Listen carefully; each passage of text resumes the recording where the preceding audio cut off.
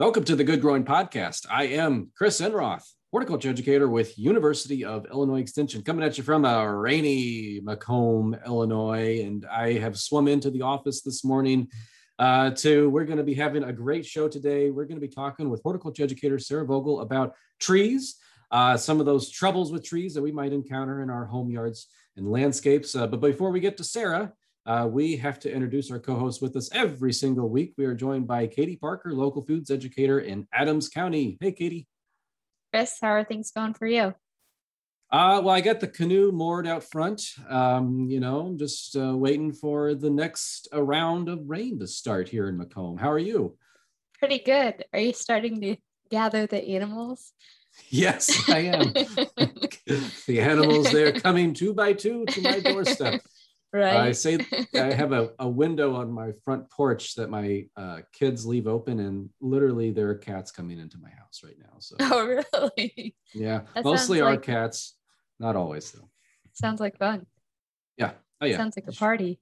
Swing by, drop off your cat. It's okay. got a place. We can put a sign out front. Someone who I know also loves cats is horticulture educator Ken Johnson in Jacksonville, Illinois. Hey, Ken. Hello. Love may be a little bit of a strong word. I know you have a ghost my cat. Feelings on cats. We do have a cat, but I'm more of a dog person than a cat person. And you've explained in previous times that your cat hides from everybody, right? It just stays away from the dog. Yeah, she's still angry at us for getting a dog a year later. Yeah. That's cats for you, though. Yeah. Well, Ken, Katie, I know we've talked about trees before on the podcast, and I know that we've all have a vested interest, having trees in our yards. We have a special guest with us today, horticulture educator Sarah Vogel, to talk with us about trees. So let's welcome Sarah onto the show. Hello, Sarah. How are you? I'm very good. Thank you so much, Chris and Katie and Ken, for having me on. Oh, we are happy to have you here. Now, Sarah, you've been with Extension for, help me out here, has it been a year now? It has. I passed my year mark in March. So it was a strange year to start a new position. But I'm glad to say that Good Growing actually was a really good way to help me get to know my coworkers and their voices and personalities. So I do thank you for that. Well, that's why we're here, to entertain and educate. Hopefully, that we're hopefully entertaining and educating. So you never know. But it looks like you are back in your office. Is this your office where you're located in Decatur? Is that correct? Yep. I'm in Decatur. I'm in our unit. The unit that I oversee, I guess you could say, is a tri-county unit. So I'm in Macon County in Decatur, and I also cover Piatt and DeWitt counties. And yes, I'm in the office today because the kids would have been really loud for an interview at home. Hey, I think you all understand. we get it. We get it. Early on, there was a lot of editing out screams and yells and hoops and hollers. Cat meows. Cat meows, dog barks. Oh my goodness. But then I think after a while, we just started embracing the screaming and yelling. So. Yeah, because we're not the only ones doing it. Everybody got to experience that. Exactly. Yes. So Sarah, kind of one of the other parts of our job, I mean, yes, as educators, we talk about horticulture. We help to spread that knowledge out into our communities. But part of it is also helping to oversee some of our local volunteer programs, the Master Gardeners and Master Naturalists. Now, I'm not as familiar in your Tri-County area. Do you have Master Gardeners and Master Naturalists where you're at? We do have both programs going on. I oversee the Master Gardeners, and the Master Naturalists are actually under another educator. Okay. I'm not sure how that worked out, but that's the way it works in our unit, in our Tri-County area. And the Master Naturalists that we have are really involved. They really care. They are self-motivated, self-sustaining for the most part, which is great. Mm-hmm. And just really try to make their presence known in the community, so they're appreciated. Definitely. And so one of the aspects of with volunteerism is making sure that we're training, we're educating them as well, so that they can continue to extend that knowledge out into our communities. So, Sarah, do you know, are there any training opportunities coming up in your neck of the woods for volunteers? Yes, so our Tri-County area will have offered 5 opportunities to go through the Master Gardener Core training in 2021. We've already had the hybrid Master Gardener training. We have an online training to start in June, and then some other online opportunities, and then our in-person training in fall. So, and I think that hybrid training has been real successful. I know a lot of volunteers that have gone through that really enjoyed that hybrid, kind of that flipped classroom approach of learning at home. Well, I mean, we're all learning at home, but that learning at home approach, and then joining for a little while once a week, just to ask questions and kind of hash out kind of different activities. So we had some good feedback being able to offer virtual opportunities like that. We actually had some Master Gardeners go through our in-person training. Master Gardener training last fall was of course virtual, but that actually allowed for some people to join where they may not have otherwise been able to. So I think accessibility was important there too. Definitely. Yeah. I think we've reached a lot more people through that hybrid style training. So in terms of the community projects that Master Gardeners do in your neck of the woods, what would you say this year are you most excited about? I guess, is that really hard to say? Are we picking favorites like kids? Maybe we can't do this. Maybe that's a bad question to ask. I hope I don't get anyone in trouble. No, I don't. I think we all have our kind of pet projects in any position, anywhere we go. So I don't think that's unfair to ask. Something I'm really excited about is our partnership with a local healthcare facility. They serve a really great need in our community. Their clientele is comprised of a lot of low resource populations, and they have started what they're calling a prescription produce program, where their clients receive vouchers for fresh produce and then come to their on-site gardens and farms and orchard even. It's an amazing program. We have our Master Gardener volunteers that will go and help there. Their farm manager has gone through the Master Gardener training, and I just really look forward to that partnership continuing, because I think it's needed and well received in the community. That sounds amazing. That's like a really good way to get that interaction going between the producer and the consumer there. And we do have it's great to have something like that, where we're already kind of investing our volunteer force. Then I can go out there and help provide, and Master Gardeners provide technical assistance. They have in their orchard, I've done like a fruit tree pruning workshop that was pretty well attended, I think, given the circumstances of this last year, of course. But we also, it's an amazing opportunity, a partnership that we have there. So I'm really going to coddle that one and make sure we keep that one going. I think that sounds like a pretty neat program. So I would be interested also in learning more about it as the time goes through. Yeah, so that would be good to know. There is another program that you have going on. It's a virtual help desk. You call it Anything Grows. Tell us a bit about that. That's right. So we started the first round of Anything Grows last year, and it was sort of in response to all the onslaught of new gardeners that everybody saw.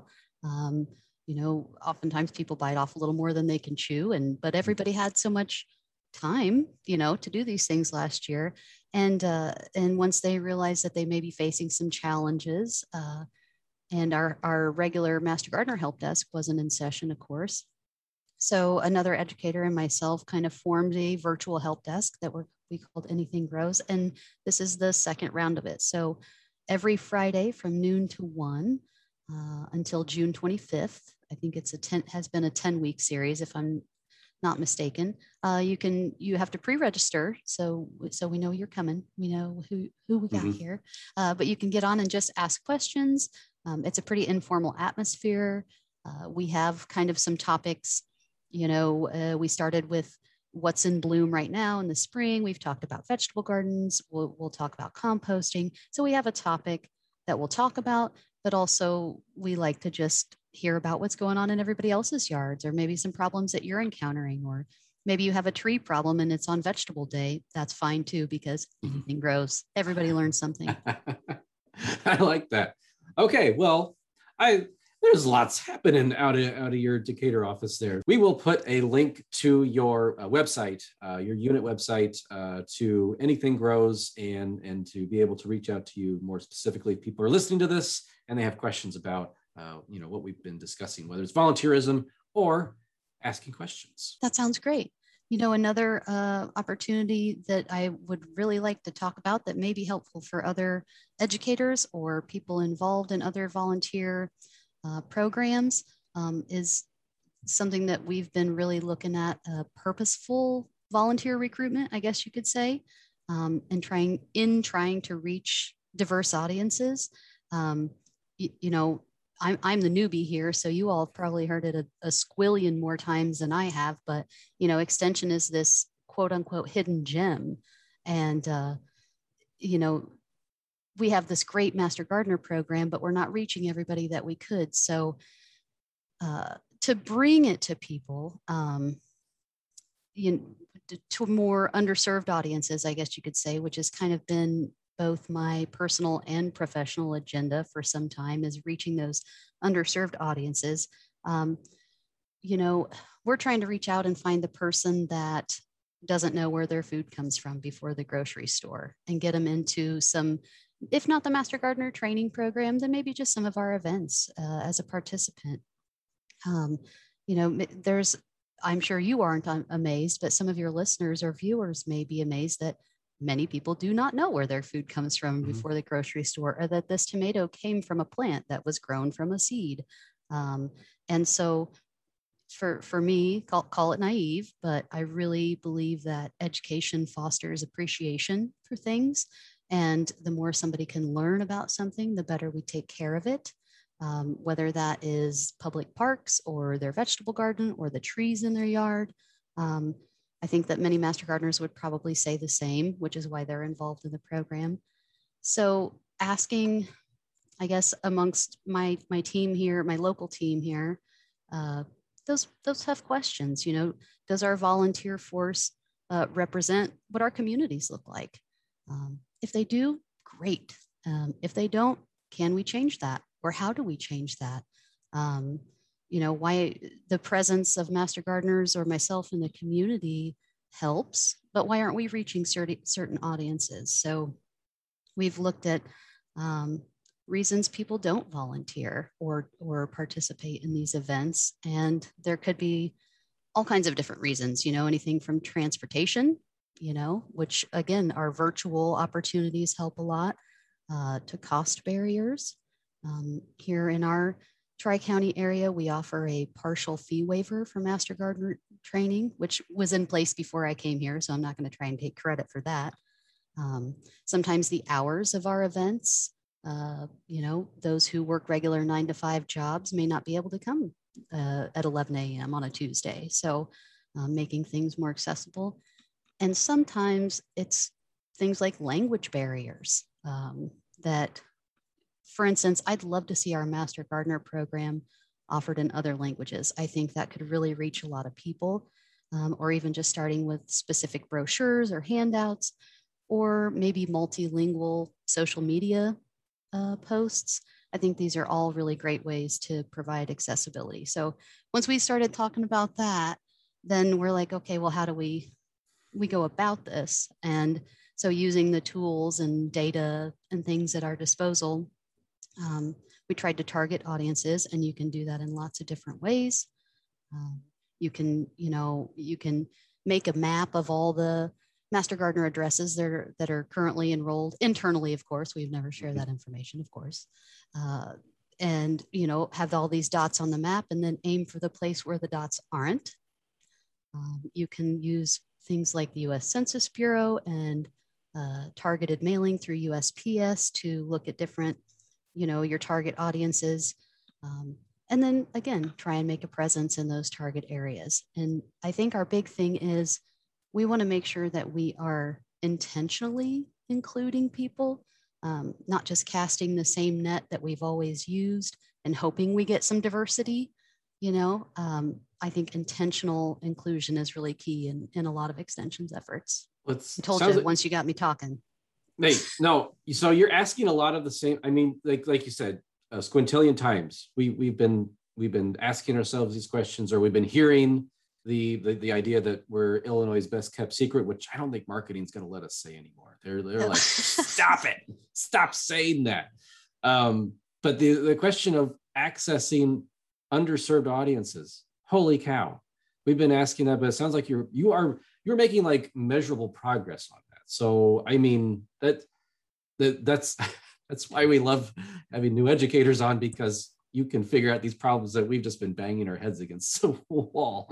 Well, I think it takes all of us though, right? It takes a new idea from over here and a little bit from over here, and hey, I've got this tool back here, and that's how we make progress. It's not just my idea. Trust me, it's a whole team of people kind of putting our heads together. But I think the most important thing again is how can we reach everybody? How can we include everybody in this? Oh yeah, no, completely 100% agree. I think, yeah, I think that is a great discussion. You should be on the annual conference. So Extension, we have an annual conference every year. I think that sounds like a good topic for that. I think somebody's already tried to recruit me, but nice try. Nice try. Ken, Katie, Wasn't me. One of you? No? We know who we can pass your name along to, though. Oh, yes. Sarah, in addition to, everything we've been talking about, your background also stems quite heavily in tree care, arboriculture, forestry. So we do have some questions. These are actual questions that come into the Extension offices, which, they're the basis for what we'll be talking about here. Wondering, would you mind helping us go through this kind of these myriad of tree topics? I would not mind at all. It is one of my most very favorite topics to talk on. And the questions that come in are always fascinating. So please, by all means. Great learning experience for us too as educators is working through these questions. So Katie, would you mind kicking us off this week on to our troublesome tree questions? Absolutely. So as our trees are leafing out, I've been getting a lot of questions from homeowners as to why is my tree not leafing out, or why is my tree not full? So what are some of the biggest problems that you see when it comes to trees in the home landscape? So I think that could probably be addressed in a few different ways. When it comes down to somebody's specific tree, of course, you all know that we're going to ask for lots of different pictures for diagnosis if we aren't able to visit the site. And there are certain things that we know we see every year, like anthracnose and things that affect certain species like Rhizosphaera and different things. So there's kind of timely topics that come along with that. And which that's, again, why Extension is here, right? So we can push out that information at the right time and maybe help somebody turn on the light bulb that like, oh, I saw my tree do this last year. Maybe it's just an annual thing.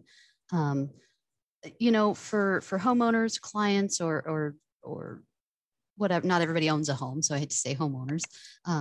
But in yards, trees in the urban environment get the short end of the stick, no pun intended. And when I say urban trees, I don't necessarily just mean downtown city streets. This is, neighborhoods, suburbs, anywhere where there are both trees and humans in existence together. Trees often suffer because they don't, maybe it wasn't the right plant for the right site. They're put in conditions that aren't necessarily suitable to that species. They may get improperly pruned over time, which can lead to a lot of different problems, invitation of different pests and pathogens. They could have been improperly planted or had just constant human activity around them, mowing around there, maybe the mower deck takes a little bit of bark off every time, or just the compaction of soil from mowers or our own feet. Construction that we do making a new driveway or sidewalk, things like that. So it's not always those biotic pests, and it's not always a disease or an insect. Sometimes we're the pests, and we're putting these trees in environmental conditions where they experience, different stressors. So as you mentioned, we get a lot of technical assistance requests. And I think the tree question, what's wrong with my tree? What's going on here, is probably one of the most frequent, at least here.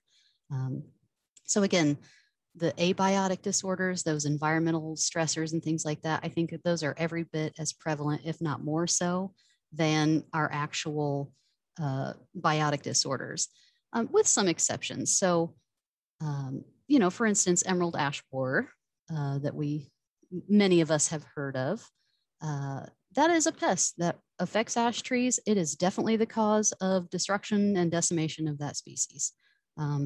However, even in saying that, emerald ash borer will typically pick off the sickly ones first. They'll come after those trees that are already stressed. And then it's good for homeowners to know too, that it's rarely one thing that affects a tree. We get a call when somebody's experiencing symptoms of something, or they see an infestation of insects or whatever, which are generally not, they're generally a symptom and not the cause, generally speaking. So trees rarely suffer and die from only one thing. They have these whole range or host of environmental conditions that will compound and eventually lead to tree failure, a slow death over time.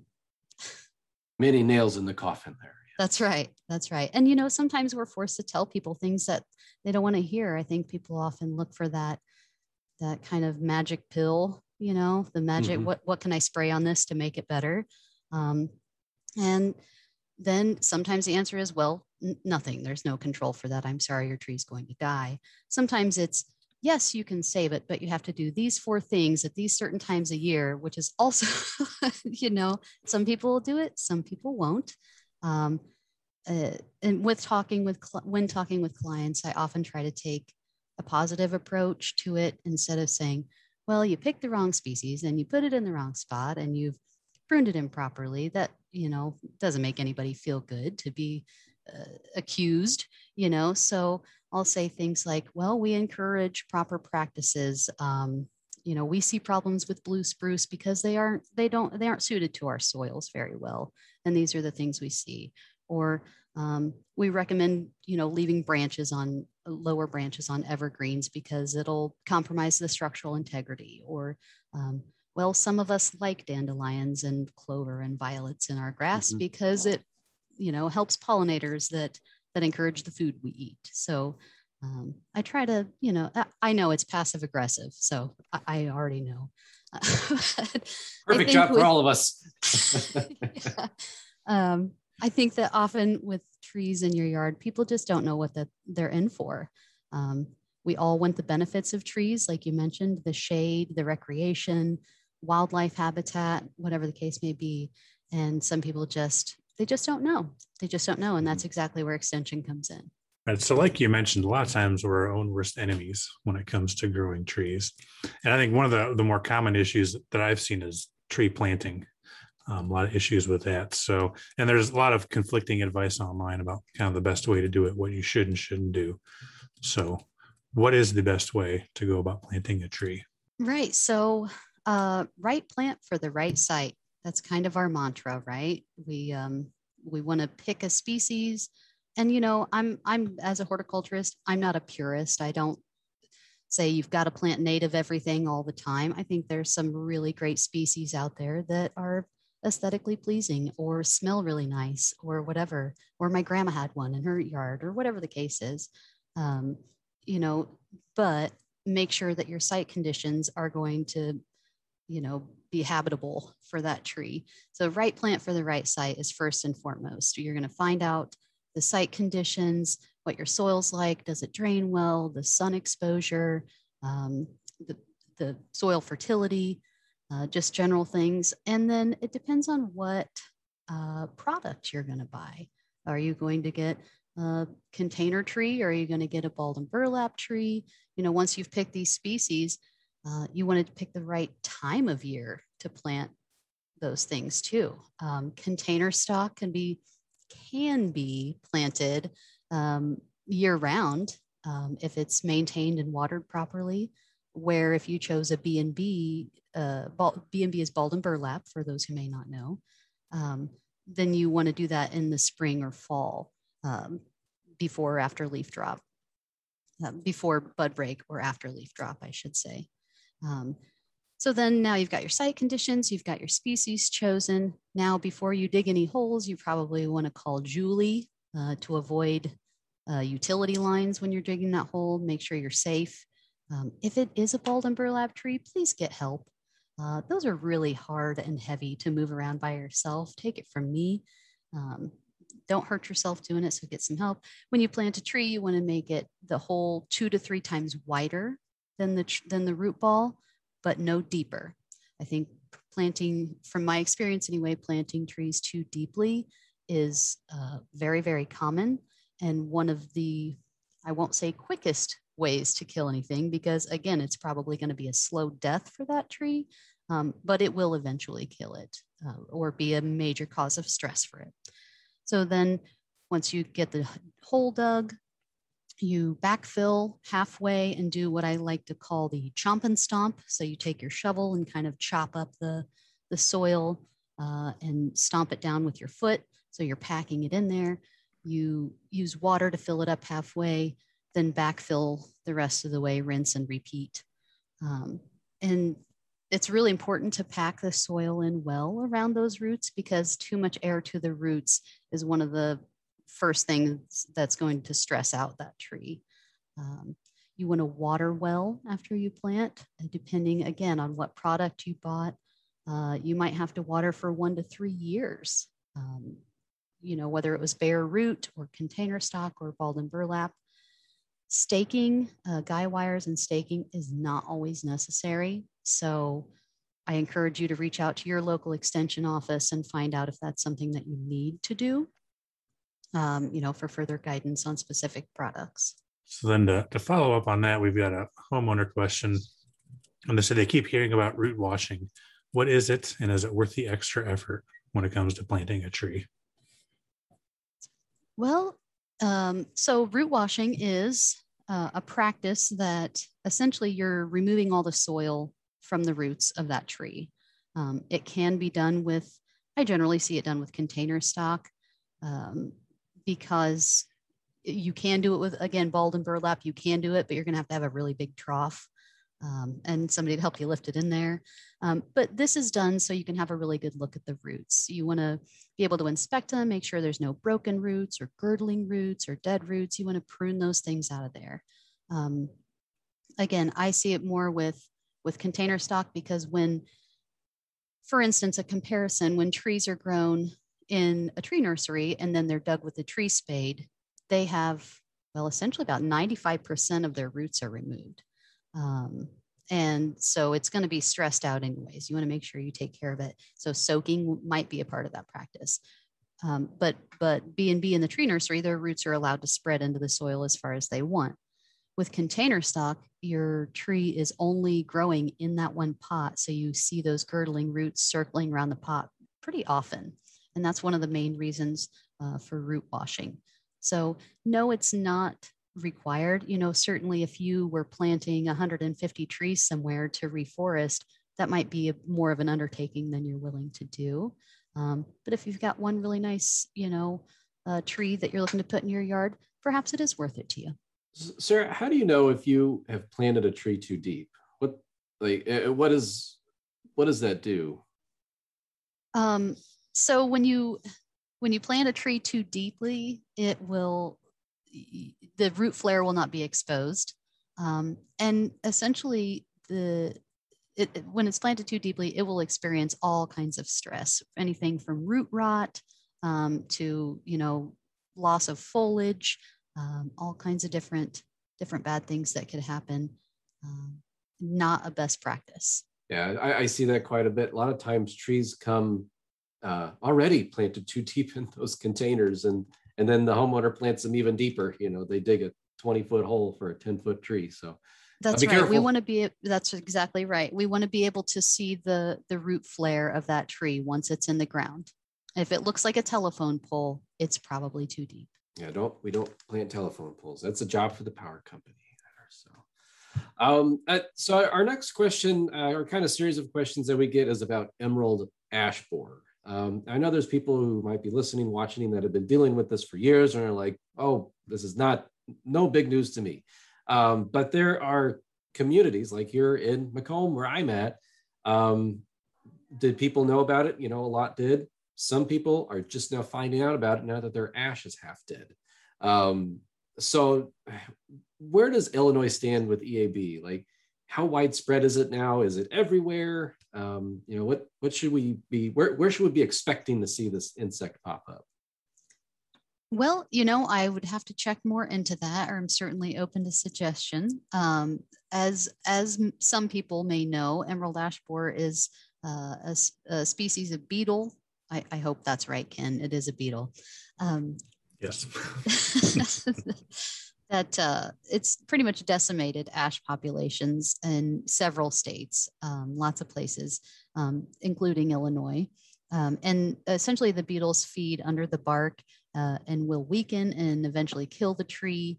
I had mentioned to you earlier, some tree nurseries were really devastated in this state when they all of a sudden could not move ash tree, the ash trees that they were used to making money on, they couldn't move them outside of Illinois. So there has been some regeneration efforts, but the ash trees are not surviving to the age, where they're reproducing. So reproduction isn't occurring, regeneration isn't going well. Does that necessarily mean extinction? Perhaps not entirely. We saw Dutch elm disease that came through and wiped out almost all of the American elms, but there are still a few specimen trees here and there. But it will likely, I don't think the ash trees are going to recoup their traditional, economic purpose. We aren't going to be able to sell them probably until this species goes away. They aren't going to have the ecological effects that they once did. So I think the emerald ash borer is just another example, another shining example of an invasive species that we want to keep an eye on, we want to be aware of, and we want to kind of follow those guidelines that places like organizations like Extension are putting out, like don't move firewood, for instance. So with young trees, we see there's a lot of things that can go wrong. We do have a question from Cook County on a tree that a person thinks there's a fungus making the bark peel off. It is planted next to a playground, so there is the potential that some kids peeled off the bark. So that could be a little misleading. Yeah. So as we talked about, sometimes we're the pests, right? Sometimes just a human interaction, or maybe if those kids weren't peeling off the bark, they would be breaking the branches or stripping the leaves off or compacting the soil around there, which is something that happens a lot, but isn't always visible. We encourage anybody that's concerned about the health of their tree to really get up close and scout. If they think it's a fungus, look around for that fungus. Is there, fungal fruiting bodies on there? When somebody calls in with a tree question, I have a whole list of go-to questions or pictures that I ask them for. Look up close for, again, that fungal growth. Look for maybe some holes from boring insects. Look for oozing of sap or weeping of sap. Look for spots or bumps or cankers or whatever the case may be. Anything. I have to clarify typically that we're looking for insect infestations, not necessarily just one ant crawling on the tree, but whatever looks unusual to that client, right?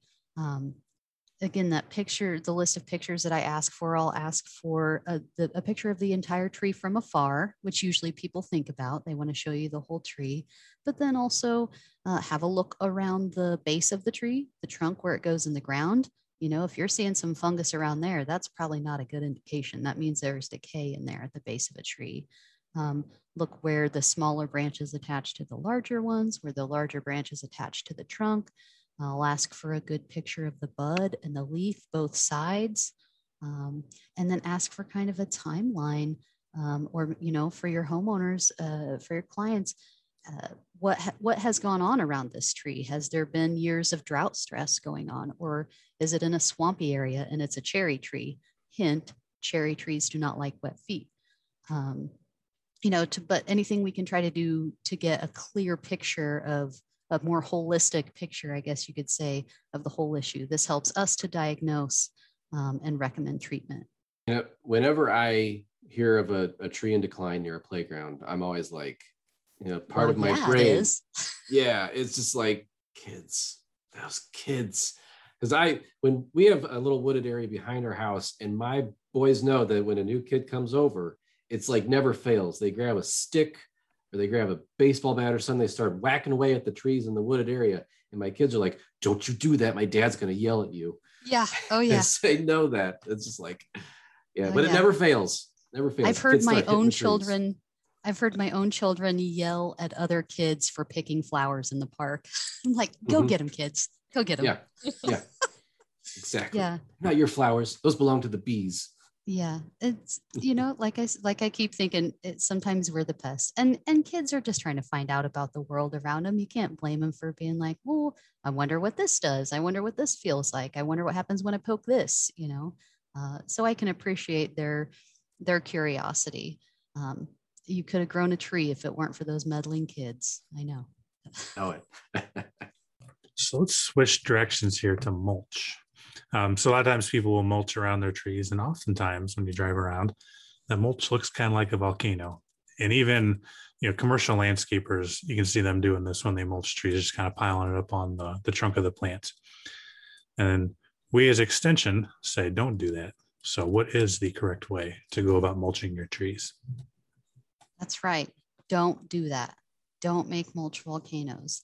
I think the bagel, not muffin, is a good visual representation that sums it up pretty appropriately. So mulch volcanoes, for those who may not have heard of it or may not have seen it, they might notice it now. It's an improper technique to mulching, and where the mulch is kind of piled up against the bark, like you mentioned. And pretty much this just invites problems, This invites pests and pathogens to come in because it's nice and dark and moist, just like how pests and pathogens like it. So we recommend planting, again, with the root flare visible. And then we want to mulch 2 to 4 inches around the tree.